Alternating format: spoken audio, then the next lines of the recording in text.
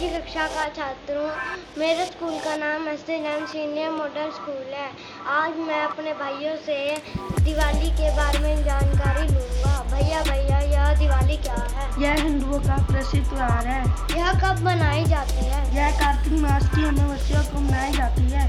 भैया आप मुझको इसके बारे में और जानकारी दीजिए ना। दिवाली का त्योहार भारत में और अन्य कई देशों में बहुत ही धूमधाम से मनाया जाता है। इसे दीपों का त्योहार भी कहते हैं। धन्यवाद।